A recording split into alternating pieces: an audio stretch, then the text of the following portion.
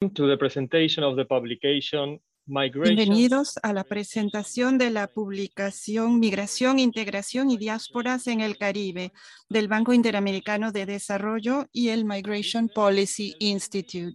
Este evento se realizará en inglés, pero pueden escuchar la interpretación al español utilizando el botón que está en la parte inferior de la pantalla. Welcome. En el Caribe, del Banco Interamericano de Desarrollo y el Migration Policy Institute.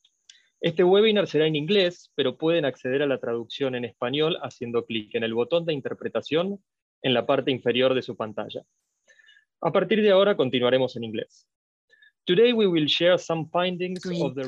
Hoy vamos a compartir con ustedes algunas conclusiones de este documento y vamos a hablar de las oportunidades y los problemas de la migración en el Caribe. Por favor, déjennos sus preguntas en el chat y las vamos a responder después de la presentación. Tenemos hoy con nosotros a Valerie Lacarte, analista de migraciones del Migration Policy Institute, Felipe Muñoz, jefe de la unidad de migración del BID y el jefe director de Migration Consultants, y al señor Andrew Seal, presidente del Migration Policy Institute. Ahora le damos la palabra a Felipe Muñoz, jefe de la unidad de migración del BID.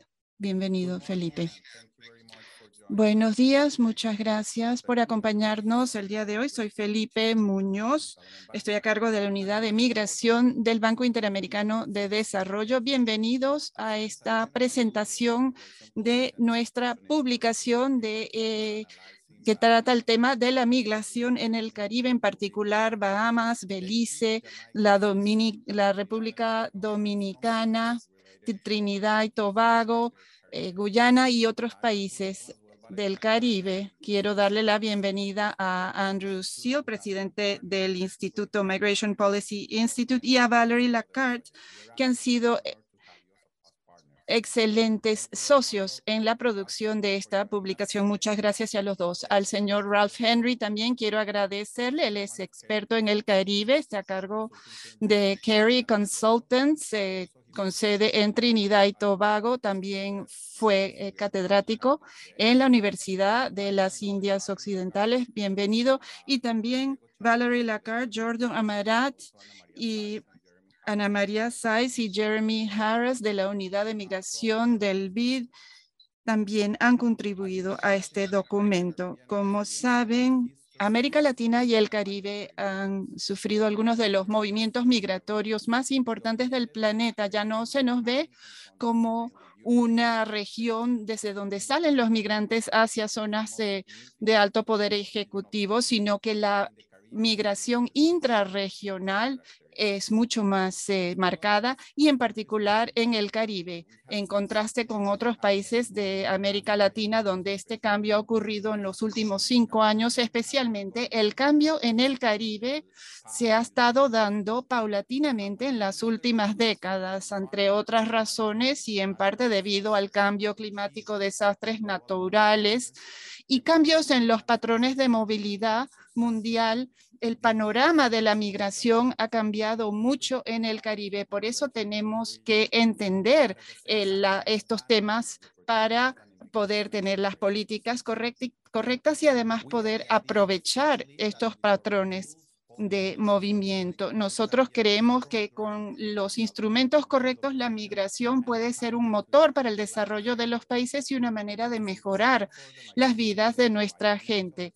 Por eso la unidad de migración brindó apoyo técnico y apoyo de informática y económico para esta publicación, y ya hemos estado aprendiendo sobre este tema. En los últimos años hemos trabajado en varias publicaciones para entender mejor algunos de los debates que se están dando sobre la migración en esta zona. Quiero darles algunas conclusiones de otros estudios que hemos realizado en la unidad de migración respecto de las características de la migración en el Caribe. Primero, la legislación, los regímenes jurídicos. En este sentido, Esto lo hizo el profesor Diego Acosta con Jeremy Harris, y en ese informe vemos que a pesar de los cambios que hemos visto y que vamos a mencionar hoy, la mayoría de la legislación data a mediados del siglo XX, cuando los flujos eran diferentes. Por eso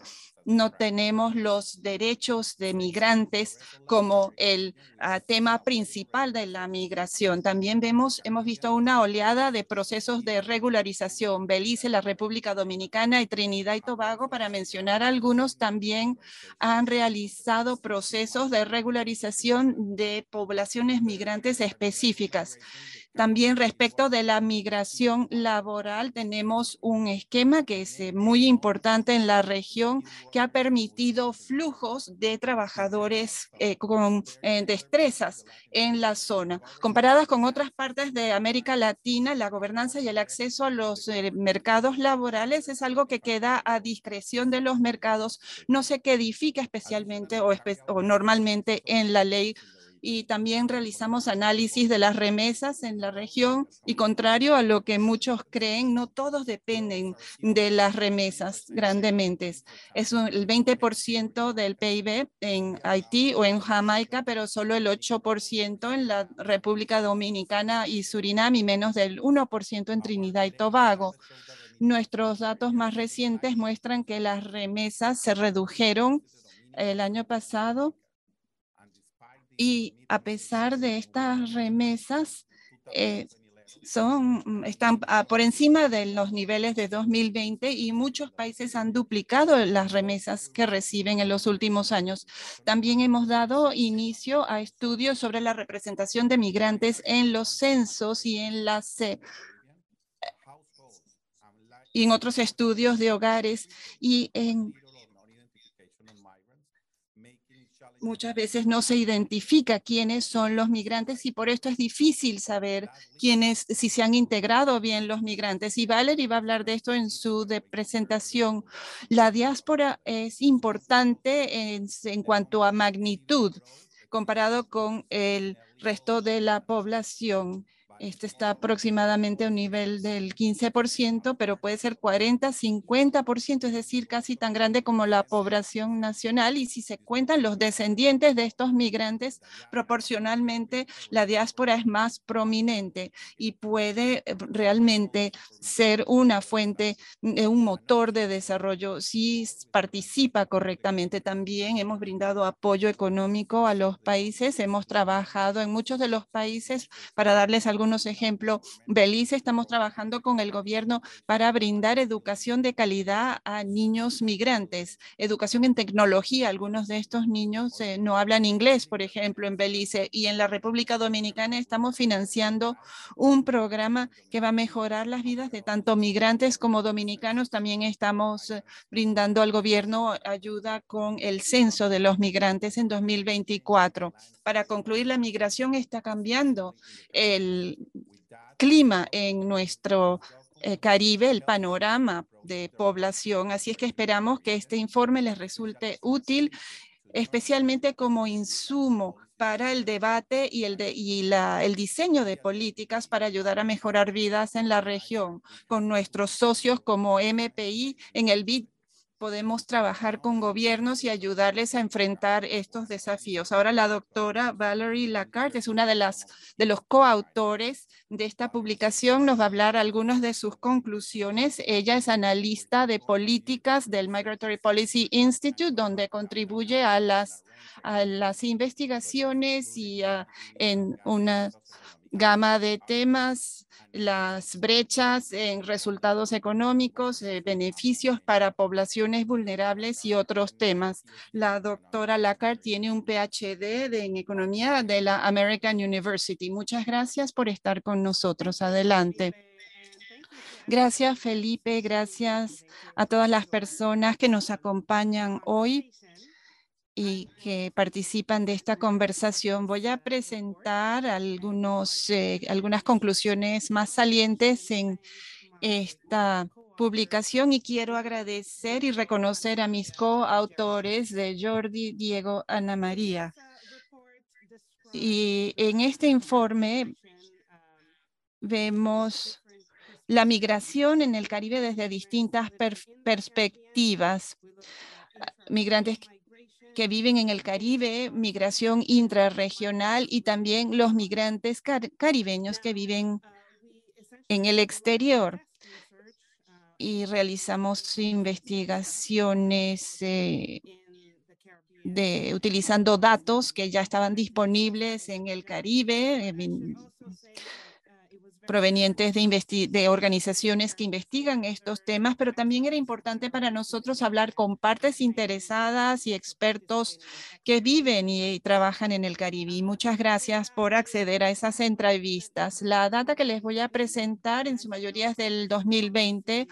Y las políticas de migración, como saben, evolucionan muy rápidamente. La buena noticia es que el informe contiene mucha información y referencias bibliográficas para los que quieran actualizar esa información. Estudiamos principalmente en 9 países: Belice, Bahamas, Barbados, la República Dominicana, Guyana, Haití, Jamaica, Trinidad y Tobago y Surinam. Sí, estudiamos otros países del Caribe y tocamos el tema de esos países cuando viene al caso en el informe. Tenemos 8 secciones en el informe: la data de migración, el marco institucional, temas transversales, incluido el cambio climático y la integración de los migrantes. Y en la conclusión, buscamos el tema de la participación de la diáspora y concluimos con un conjunto de recomendaciones. Vamos a hablar un poco de los datos. En 2020, había más de 1,6 millones de inmigrantes viviendo en los 9 países principales del estudio. El 63% eran intrarregionales, es decir, del Caribe, y los países de origen principales eran Haití, Guyana, Jamaica, San Vicente y las Grenadinas, Granada y Cuba. En cuanto a la migración extrarregional, los migrantes provenían principalmente de Venezuela, Estados Unidos, China y el Reino Unido.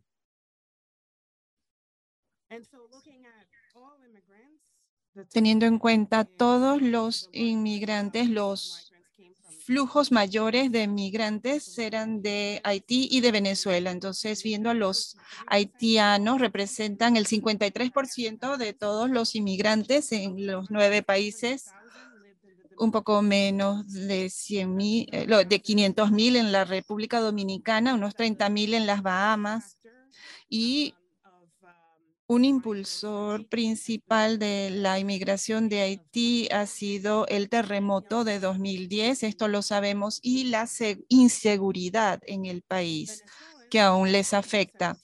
Los venezolanos representaron el 17% de los inmigrantes, 115,000 de ellos están en la República Dominicana, otros 24,000 en Trinidad y Tobago, 23,000 en Guyana. Y aquí la razón principal desde 2014 ha sido la situación política y económica tan inestable en el país desde 2014. No nos sorprende que la República Dominicana haya recibido la mayor población de migrantes, casi unos 500,000 en 2020, mucho más que el resto de las islas como Trinidad y Tobago, Bahamas y Belice, que son los 3 que le siguen, y luego poblaciones más pequeñas en los otros países primarios. Perdón, la República Dominicana tiene casi 700,000 inmigrantes que han recibido. Entonces, pero la escala es muy distinta de las islas. Entonces, ¿qué representan los migrantes como proporción de la población total de los países? Aquí tenemos otro punto de vista que nos cambia un poco esa perspectiva en cuanto a la proporción de población migrante. Va desde menos del 1% en Jamaica y Haití hasta 15% y el 16% en Belice y Bahamas. Y esto significa que si la República Dominicana tiene la migración, la población migrante más extensa, pero el Bahamas tiene la proporción más alta de su población en población migrante, en un 16%. Vamos a hablar un poco más de Bahamas y Belice entonces, con una proporción tan alta de migrantes en Bahamas. Vemos que su población migrante es relativamente mixta, es decir, que por lo menos el 60% son de Haití y Jamaica, intrarregional, pero de los 5 países de origen vemos personas también, entre los 5 países vemos personas de Estados Unidos, del Reino Unido y de Canadá también. La población migrante en Belice es un poco diferente. Belice, de los 9 que estudiamos, es el país con la proporción más pequeña de migrantes caribeños, y esto se vincula al hecho de que se encuentra geográficamente en Centroamérica, por supuesto, pero es menos del 1% esta población migrante que es caribeña. Y los países, 5 países principales de origen para Belice son Guatemala, El Salvador, Honduras, Estados Unidos y México.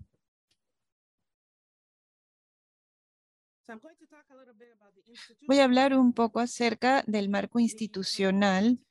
El informe resume un conjunto de instrumentos y mecanismos por los que se rige esa movilidad regional, instituciones nacionales, ministros y demás responsables del tema de la migración. Estudiamos pactos o convenciones internacionales, acuerdos regionales, acuerdos de migración laboral temporales, migración educativa, en particular el modelo de la Universidad de las Indias Occidentales. También vimos el tema de la movilidad de profesionales sanitarios y las vías hacia la permanencia también fue un tema que estudiamos. Como todos los países primarios, con la salvedad de la República Dominicana, son miembros de CARICOM, voy a dedicar un par de diapositivas a esta comunidad caribeña. Desde sus comienzos, CARICOM ha establecido regímenes de movilidad libre y siempre con el objetivo de mejorar la integración regional entre sus ahora 15 estados miembros. Y uno de los regímenes de movilidad más importantes es la economía y mercado único de CARICOM, el CSME, que permite estancias de 6 meses sin visado en otros estados miembros.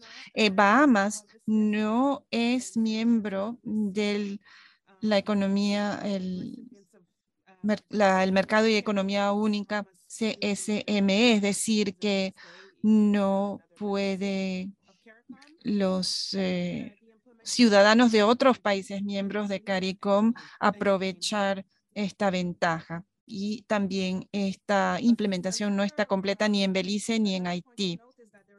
Otro tema a notar es que no hay autorización de trabajo con esa estancia de 6 meses, y puede haber restricciones en países debidas a preocupaciones de seguridad nacional, o si se considera que los migrantes o la persona que ha llegado puede representar una carga para el país, por lo que se ha puesto en práctica de manera no uniforme este beneficio en los países caribeños.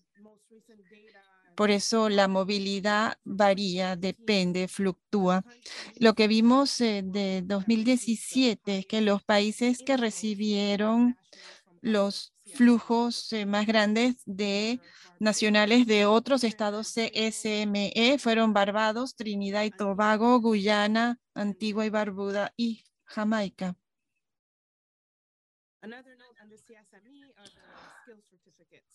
Otra observación en cuanto al mercado único CSME tiene que ver con los certificados. Ciertas categorías de trabajadores pueden recibir un certificado que les permite la movilidad libre y la autorización. Originalmente esto era para trabajadores muy capacitados, graduados universitarios, músicos, etcétera. Pero las nuevas categorías se utilizan para otros tipos de destrezas. Algunos no están todavía siendo implementados, como la categoría de los trabajadores agrícolas, pero estos acuerdos de movilidad y estos certificados pueden generar un movimiento de mano de obra más inclusivo.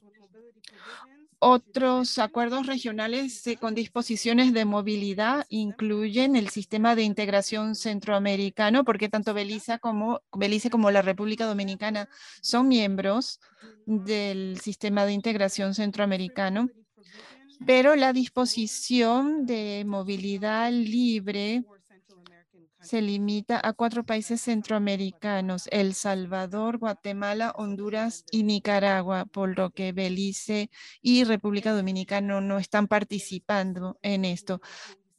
También está la Organización de Estados del Este del Caribe, OSS, que todos también son miembros de CARICOM y tienen su propia unión económica que incluye movimiento libre, incluye también la autorización para trabajar entre los estados miembros de esa organización.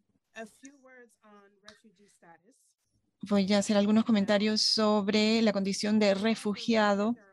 En toda la región hay pocas instituciones y pocas normas para la protección humanitaria, pero sí hay demanda de ese tipo de protección y eso lo vimos como un tema prominente. En 2020 había 3.000 refugiados, como se reconocen bajo el mandato del Alto Comisionado para los Refugiados de la ONU.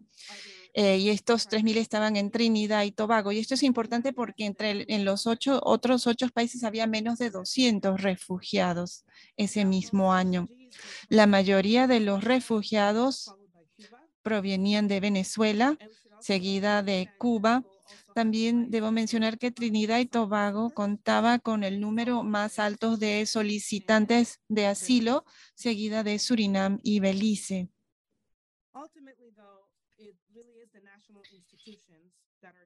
En resumidas cuentas, sin embargo, son las instituciones nacionales las que tienen la responsabilidad de poner en práctica estas disposiciones en torno a la movilidad, ya sea que sean compromisos internacionales para la protección humanitaria o acuerdos multilaterales regionales. Para que se pongan en práctica, tiene que haber un cambio en la legislación, cualificaciones, etcétera, y esto ocurre a nivel nacional. Pero hay dificultades con esto en toda la región. Algunas son dificultades administrativas, la cantidad de información, de coordinación, de sincronización de esa información requiere de una modernización de los sistemas de gobierno en algunos países y tienen recursos económicos limitados para emprender una modernización de este tipo, también recursos humanos limitados y en algunos casos, sinceramente, hay falta de voluntad política o el gobierno que está de turno no tiene ese interés y hay preocupaciones en cuanto a las percepciones del público respecto de los migrantes en algunos de los países. Y como mencioné, el informe tiene en cuenta también temas transversales y hay uno de los que surgió en todas las entrevistas es el tema del cambio climático y los desastres naturales y cómo esto ha ocasionado un nivel importante de desplazamiento de muchas personas, de muchos migrantes. Y en esta zona, en todos los entrevistamos y en lo que se ha escrito, se habló mucho del problema que esto va a representar también a futuro para la región, el problema que representa el cambio climático. En cuanto a cómo respondió la región a los migrantes que emigran por el clima, eso lo estudiamos, vimos el terremoto en Haití en 2010. La República Dominicana les extendió una protección especial y visados humanitarios no solo a las personas que se vieron afectadas directamente, sino a las familias que fueron de visita y suspendió las deportaciones durante un tiempo, de manera que otros países como Bahamas, Jamaica y Turks y Caicos también lo hicieron. Dominica también prorrogó los visados o las estancias de los haitianos sin importar su visado. Y luego en 2017 con el huracán María en Dominica hubo efectos muy fuertes sobre su infraestructura y países como Trinidad y Tobago, Antigua y Barbuda, Granada, Santa Lucía y otros utilizaron esa estancia de 6 meses del CSME para aceptar a personas que salían de Dominica debido a ese huracán. Es decir, que utilizando marcos jurídicos ya existentes o marcos institucionales ya existentes, pudieron hacerse cargo y ayudar a los que habían quedado desplazados. En cuanto a la integración de los inmigrantes, estudiamos temas como la regularización, medidas para darles una condición más regular a los migrantes, pero por supuesto hay una brecha entre las políticas y las prácticas, en particular en cuanto al acceso diferenciado para aquellos que tienen un estatus migratorio irregular. También vimos el tema de la cohesión, las comunidades nacionales, qué preocupación tienen respecto de estos migrantes que llegan a sus comunidades. Mirando hacia el futuro, no he hablado mucho en esta presentación acerca de la diáspora, pero sí hay una sección dedicada al tema en el informe. Queda claro que la migración a Estados Unidos, a Canadá, a Reino Unido, principalmente ha tenido una importancia histórica y la seguirá teniendo. Y la diáspora desempeña un papel clave en el desarrollo de la región. Aquí hablamos de todos los países donde vive la diáspora y de las remesas en 2020. Los que más recibieron fueron Jamaica, Haití y la República Dominicana en cuanto a remesas. Y más allá del papel que cumplen las remesas en las economías nacionales, en cuanto al consumo de las familias, etcétera, las remesas no son la única manera en que la diáspora participa en la economía de sus países de origen. Por eso esta sección se refiere a los emprendimientos, las transferencias de tecnología y el acceso a los mercados también en este sentido.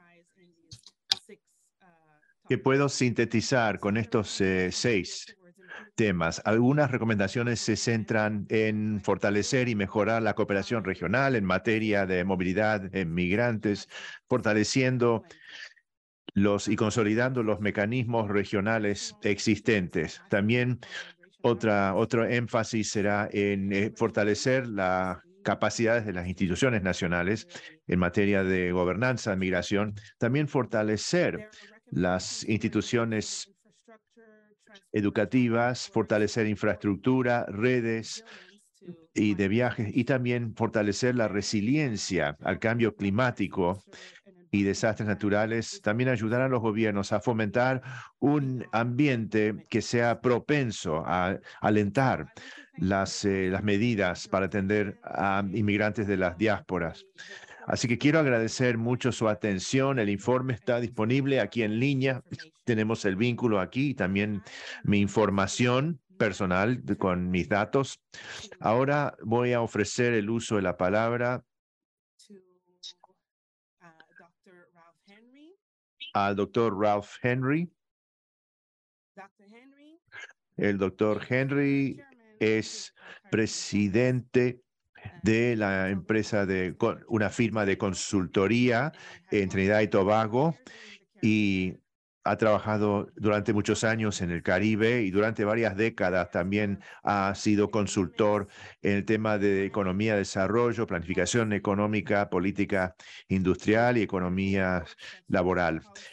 Ha presentado informes que han servido para la formulación de políticas de gobierno y toma de decisiones en las instituciones de gobierno. También ha dado conferencias en los años 80 y 90 en la Universidad de las Antillas Occidentales. Antes de incorporarse a UNI, también fue economista en los ministerios de Educación, Planificación, Desarrollo y el Ministerio de Trabajo en el gobierno de Trinidad y Tobago. También ha integrado varios consejos en el sector privado en Trinidad y Tobago y en Guyana. Y algunos de sus trabajos más recientes fueron el cargo de presidente en el establecimiento de la Autoridad de Telecomunicaciones de Trinidad y Tobago y también en el Fondo de Patrimonio Nacional de Trinidad y Tobago. Así que, doctor Henry, muchísimas gracias por acompañarnos en esta sesión de hoy. Tiene usted el uso de la palabra. Muchísimas gracias, Valerie. Es realmente un placer poder acompañarlos en este proyecto. Quiero empezar la presentación. Primero quiero felicitar a Valerie y su equipo por un análisis realmente excelente sobre la diáspora y las medidas que abordan la migración. Es un enfoque bastante integral y oportuno al mismo tiempo. Oportuno porque estamos en el medio de un proceso de ajustes post-COVID y en una situación en donde las cadenas de valores han enfrentado grandes impactos y los países que han dependido mucho del turismo para generar divisas han tenido que enfrentar grandes cambios y al mismo tiempo ajustarse a los efectos de una guerra en Europa. Yo la verdad es que identifico dos flujos de inmigración. Está el flujo intrarregional, y la verdad es que no estamos tan conscientes como deberíamos estar sobre este tema. Y después está la migración extrarregional. En el primer caso, estamos primero viendo las condiciones económicas que obligan a las personas a buscar oportunidades en otros países. Me refiero a la migración laboral. Después está el caso de los refugiados, personas que se trasladan a otros países debido a problemas de seguridad, la inseguridad, problemas políticos y otras crisis que se han ido desenvolviendo. Y esto hemos visto cómo afectó a Trinidad y Tobago y Surinam. Después tenemos también el cambio climático, el problema del cambio climático.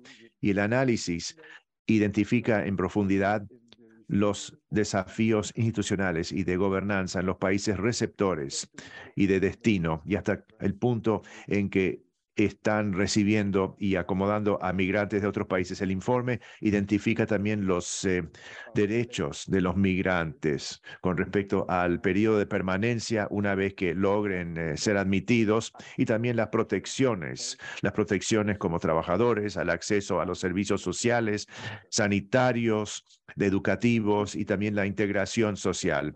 Y vemos que hay una amplia gama de protocolos entre los países de la región del Caribe, a pesar de que gran parte del marco jurídico proviene del sistema británico del derecho consuetudinario, que atañe a todas las ex colonias británicas. Y aunque son todos miembros de CARICOM y CSME, me quedé sorprendido con las grandes diferencias y contrastes entre los Estados miembros, a pesar de que tienen un espíritu de un enfoque común, como por ejemplo la Organización de los Estados del Caribe oriental. Ahora, con respecto al flujo extrarregional, el informe también ofrece información sobre las remesas y las contribuciones de algunos de estos países a las economías. Jamaica representa un 25% del PIB que se está acumulando a través de las remesas recibidas de otros países. Y me pareció interesante que los flujos intrarregionales recientemente han superado los flujos extrarregionales de Estados Unidos, Canadá, el Reino Unido, en los países anglófonos. Me parece que lo que vemos aquí es un problema laboral excesivo, en donde los países pobres envían a personas a otros países buscando oportunidades laborales, asumiendo cargos que las personas nativas rechazan, mientras que a nivel más alto, personal técnico y profesional busca un futuro en el norte metropolitano. Tenemos una bifurcación, en otras palabras, entre los flujos, personas que buscan trabajos de mejores condiciones, pero no son trabajos que requieren capacidades para entrar a los países del norte, personas que buscan apoyo, sustento en los países vecinos, mientras que a los niveles más altos, algunos buscan empleo en el exterior en los países del norte. Algunos sí buscan trabajos en ocupaciones de alto pago y en las economías regionales, sobre todo en el turismo, en competencia con personal más capacitada del norte. Lo que vemos al final es el flujo de personas hacia el norte, principalmente, pero recientemente también vemos mayores flujos migratorios dentro de la región. Estoy de acuerdo con todas las recomendaciones, pero quisiera enfatizar dos aspectos que considero emanan de forma natural de este informe. Y no sé hasta qué punto el BID nos puede ayudar a incentivar a los países caribeños a levantar un poco las exigencias con respecto a las consultas, con respecto a las migraciones caribeñas.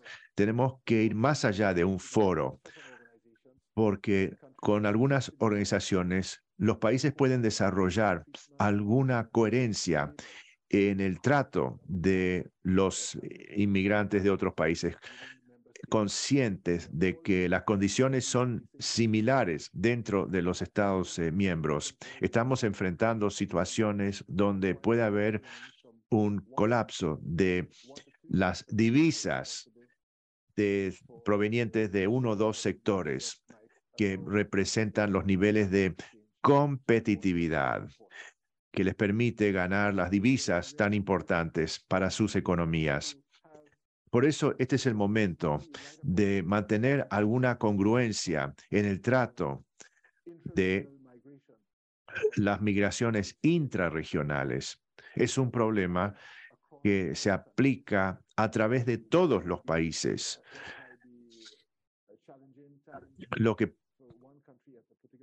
puede ser un momento de desafío para un país en su desarrollo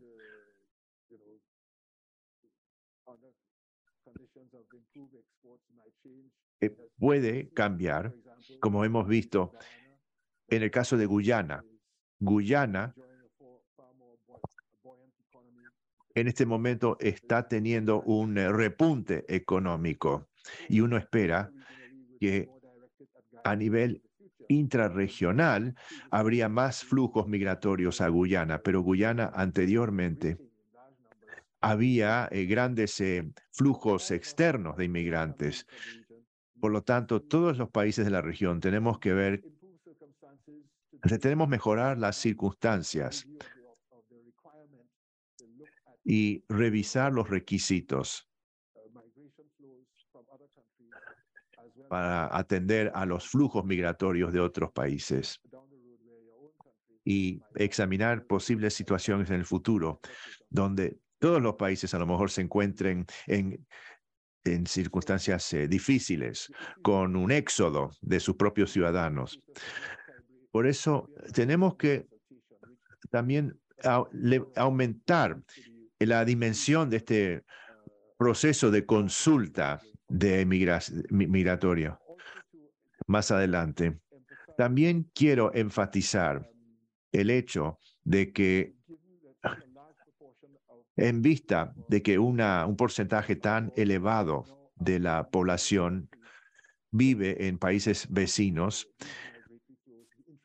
estos flujos migratorios intrarregionales tienen que considerarse con la debida importancia en cualquier diálogo que tengamos, sobre todo en el proceso de consulta sobre la migración. Apoyo plenamente las recomendaciones y de poder también abordar la diáspora en las diferentes agencias con inversiones focalizadas en el desarrollo de recursos humanos y de lograr retener a personas en sus países, sobre todo aquellos que viajan a recibir diferentes niveles de capacitación y entrenamiento profesional. Y la tecnología hoy en día permite a los países, a las personas a permanecer en su país de residencia, pero poder contribuir a los países de origen de forma virtual con esa tecnología de punta. Este sería otro aspecto importante. Y también aprovechar las oportunidades más allá de las remesas, en donde podemos aprovechar el personal técnico y entrenado que reside en otros países. Personas que a lo mejor no regresen a sus países de origen, pero a la región en general. He recomendado desde hace mucho tiempo en la Secretaría de CARICOM que la Secretaría debería percibirse como un centro de información en donde las competencias y conocimientos técnicos de grandes concentraciones de personas en la diáspora que cuentan con estos conocimientos técnicos y profesionales y que se requieren o si vuelven a uno o varios de los países de la región. Esto lo tenemos que tomar en consideración en el desarrollo que prevemos para el futuro de la región. Quiero felicitar al equipo por este informe tan importante que nos ofrecieron con información que antes no estaba disponible en un solo lugar, en una sola fuente. La Secretaría de CARICOM, el BID y los países ahora pueden hacer esfuerzos para asegurar que los flujos migratorios podrán al mismo tiempo podrán estructurarse mejor y lograr que las personas puedan contribuir al desarrollo de los países de la región. Muchísimas gracias, doctor Henry. Fabuloso los esfuerzos y el trabajo que usted ha realizado desde hace muchos años abordando este tema y otros temas que afectan al Caribe.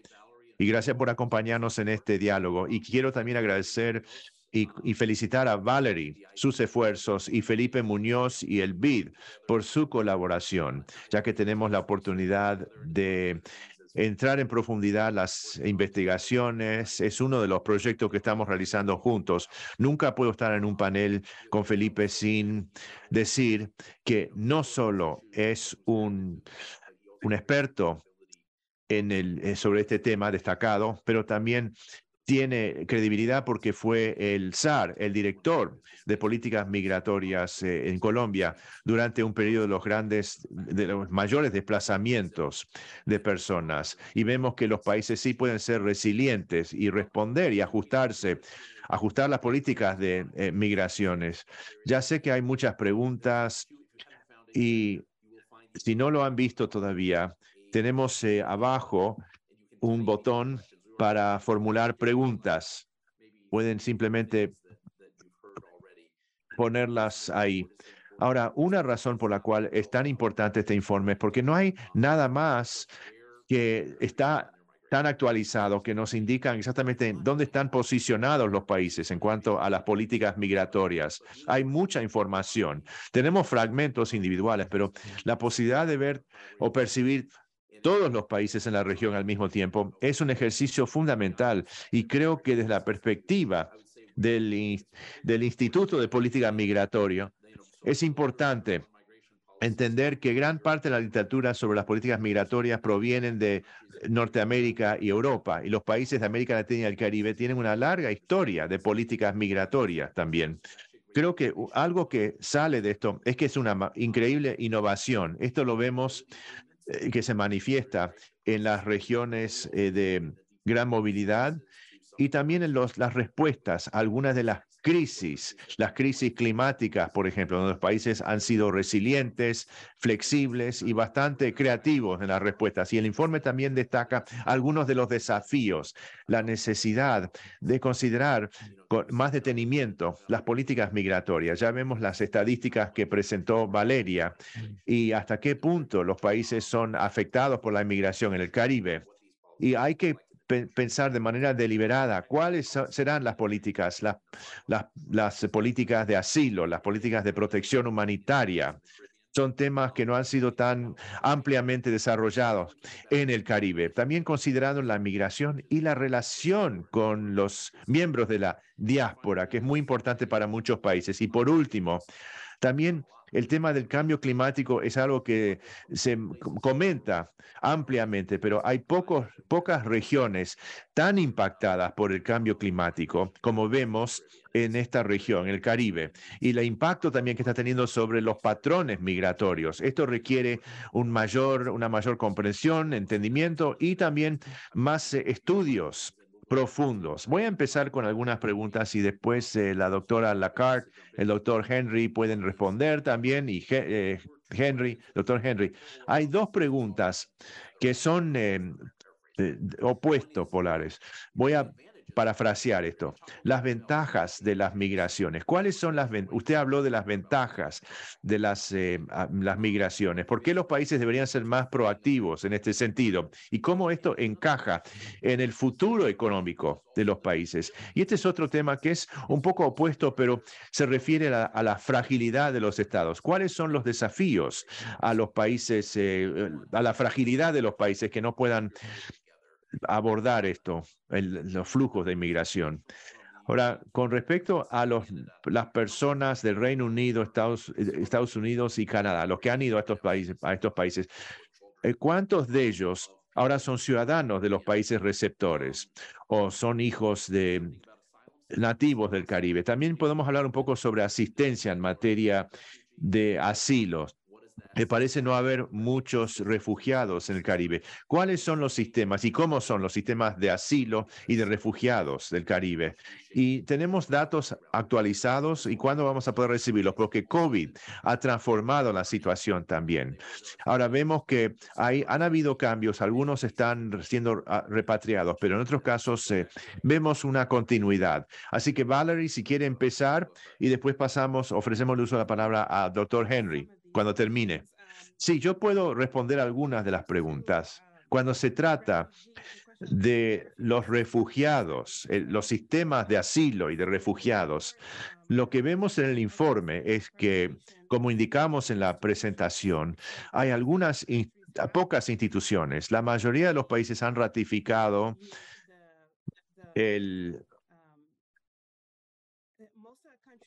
la mayoría de los países ratificaron el convenio sobre refugiados de las Naciones Unidas, del protocolo del año 67, del 51, pero hay una falta de seguimiento y ejecución para mantener estos compromisos. Ahora, en el informe identificamos a los casos de Belice y República Dominicana que sí mantienen un sistema de asilo y procedimientos, instituciones establecidas para abordar el tema de la protección humanitaria. Estos sistemas se han comprobado y, como vimos en los datos, son dos países que sí reciben muchos migrantes que necesitan protecciones humanitarias, pero son los dos países que identificamos que cuentan con sistemas establecidos.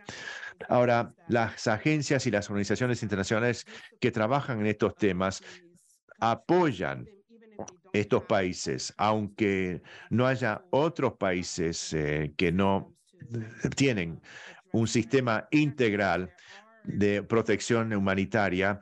Por lo menos en el terreno hay diferentes mecanismos con respecto a la designación de refugiados, pero a final de cuentas, la mayoría de los sistemas carecen de los recursos y la capacidad para ejecutar plenamente estos compromisos. Me voy a detener aquí, a ver si hay otras preguntas. Doctor Henry. Creo que está en silencio el micrófono. Sí, con respecto al tema de determinar si los que regresan de los países del norte al Caribe, es decir, aquellos inmigrantes que regresan del Reino Unido, Canadá, Estados Unidos, creo que generalmente son personas de altos cargos en algunos de estos países. Ahí es donde personas de Estados Unidos, Canadá, el Reino Unido, puede que tengan una prioridad en conseguir estos cargos. Y en el caso de Turks y Caicos, los nativos de Turks y Caicos se sienten abrumados y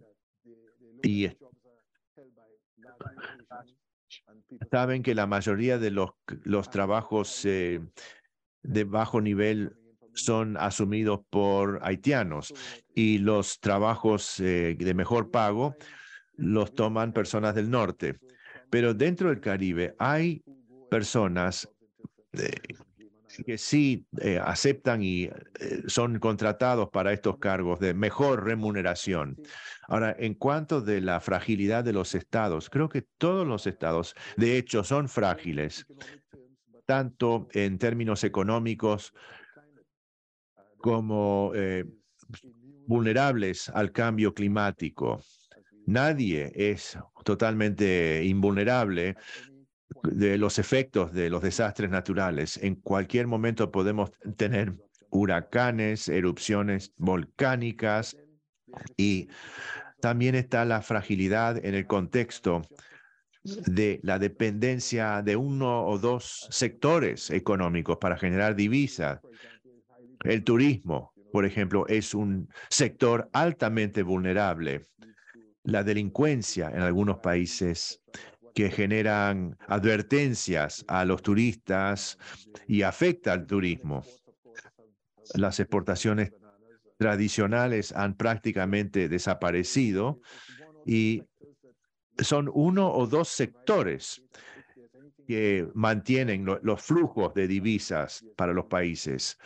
Y vemos a veces un colapso en ingresos fiscales y la capacidad del gobierno de seguir manteniendo los servicios. Así que la fragilidad es seguramente un tema. Otro es el nivel de endeudamiento. No solo somos los países más vulnerables, pero estamos entre los países más endeudados. En algunos casos, más del 100% del PIB de deuda. Así que la fragilidad demuestra que esta es una región altamente vulnerable y frágil. Sí, Andrew, quiero responder algunas de las otras preguntas. Cuando hablamos de los beneficios de las migraciones y de la gestión de políticas migratorias, hay mucha literatura sobre este tema, pero quiero añadir que la realidad en el Caribe, y he conversado con expertos en este tema, es que estos cambios están ocurriendo independientemente de una adecuada gestión de los procesos migratorios. Así que la pregunta no es cuáles son los beneficios, la pregunta es, está ocurriendo, vemos las tendencias, queda evidente, y entonces preguntamos cómo vamos a gestionar esto, cuáles son los mecanismos más apropiados de gestión, pero los flujos y los cambios en las sociedades y la forma en que los migrantes se integran a las sociedades, que esto ocurrirá a través del tiempo. Aquí la pregunta es, ¿cómo se desenvuelve? Y ¿qué participación directa tenemos en el proceso? Ahora, una respuesta sobre los datos. Esa es una de las primeras limitaciones.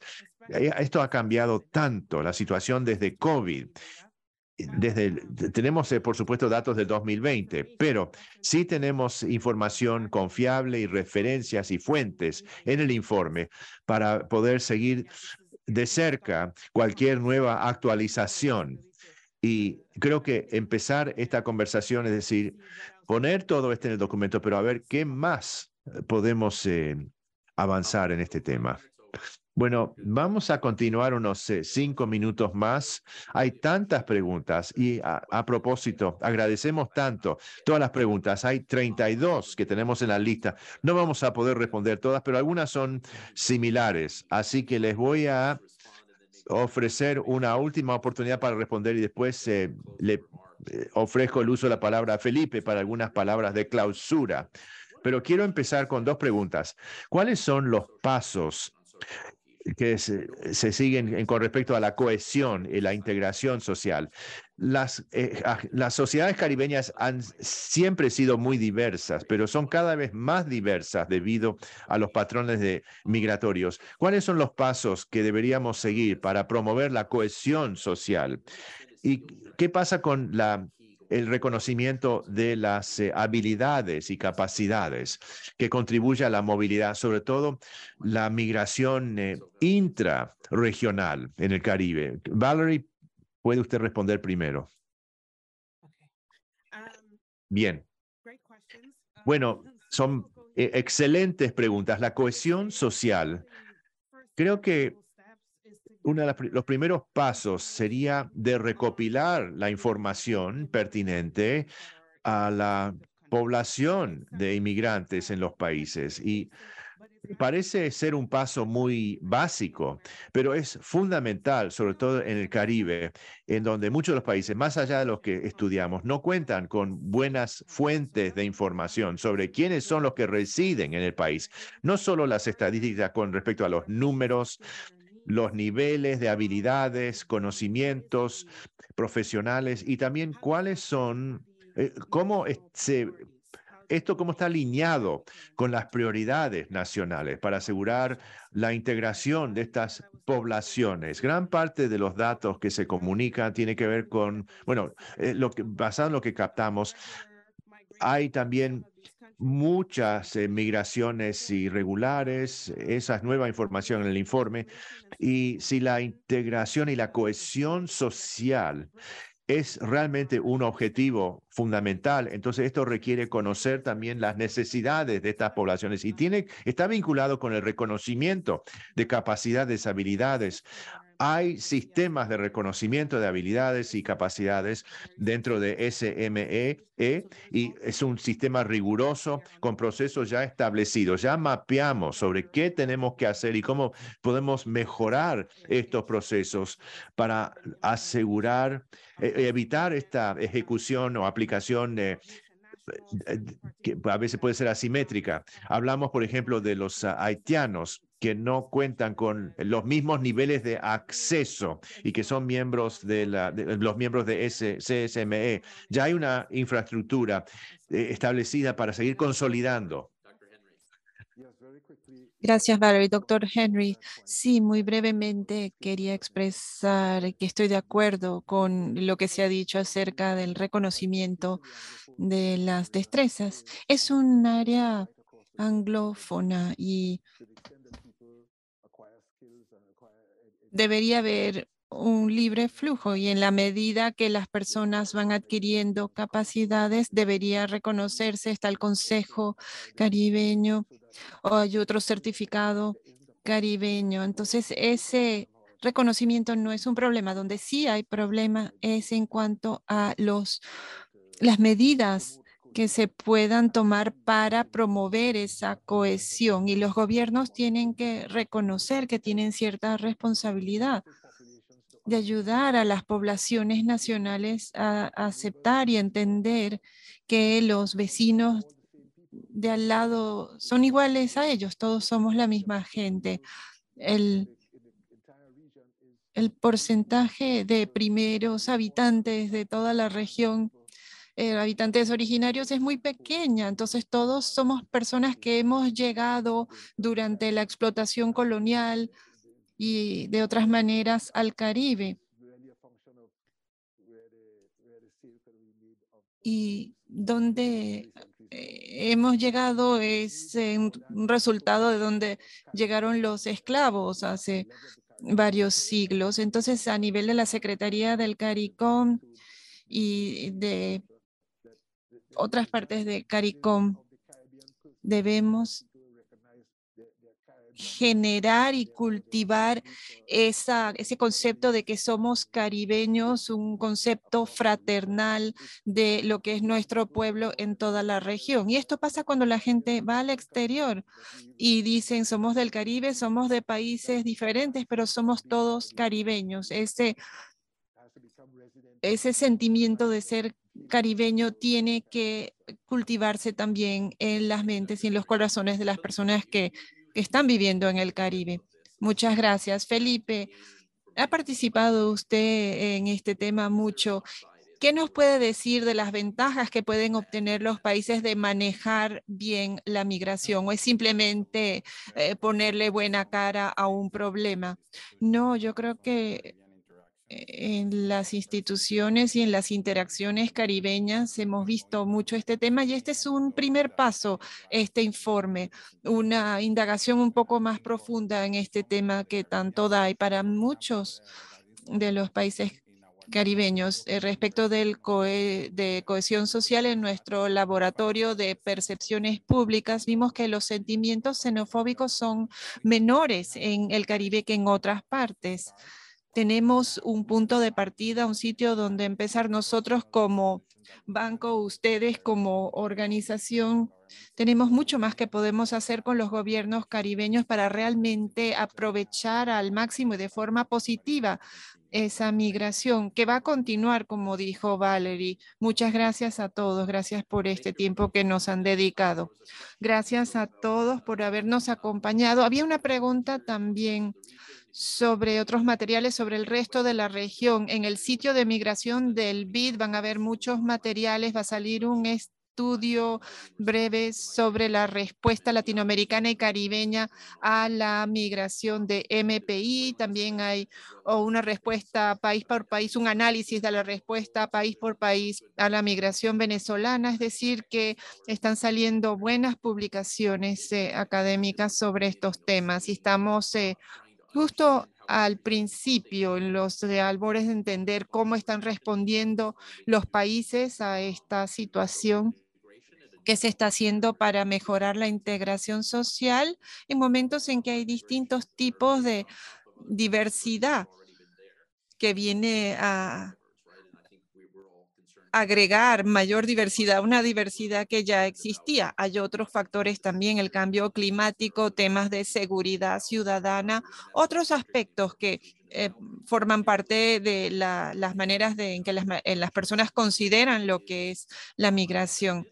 Y entonces, en gran medida, esta migración es inesperada. A veces es intencional. Hay países que buscan atraer ciertos tipos de migrantes o otros buscan la participación continuada de su diáspora y otras tratan de simplemente gestionar la migración buscando proteger a su población, pero esto va a ser un ancla en el futuro de todos los países en esta región y en muchas otras del mundo, pero estamos hablando del Caribe hoy. Y como decía el doctor Henry, queremos que haya una idea de fraternidad en la región y una mayor tolerancia e inclusión, y para ello trabajamos. Gracias a todos y que pasen bien.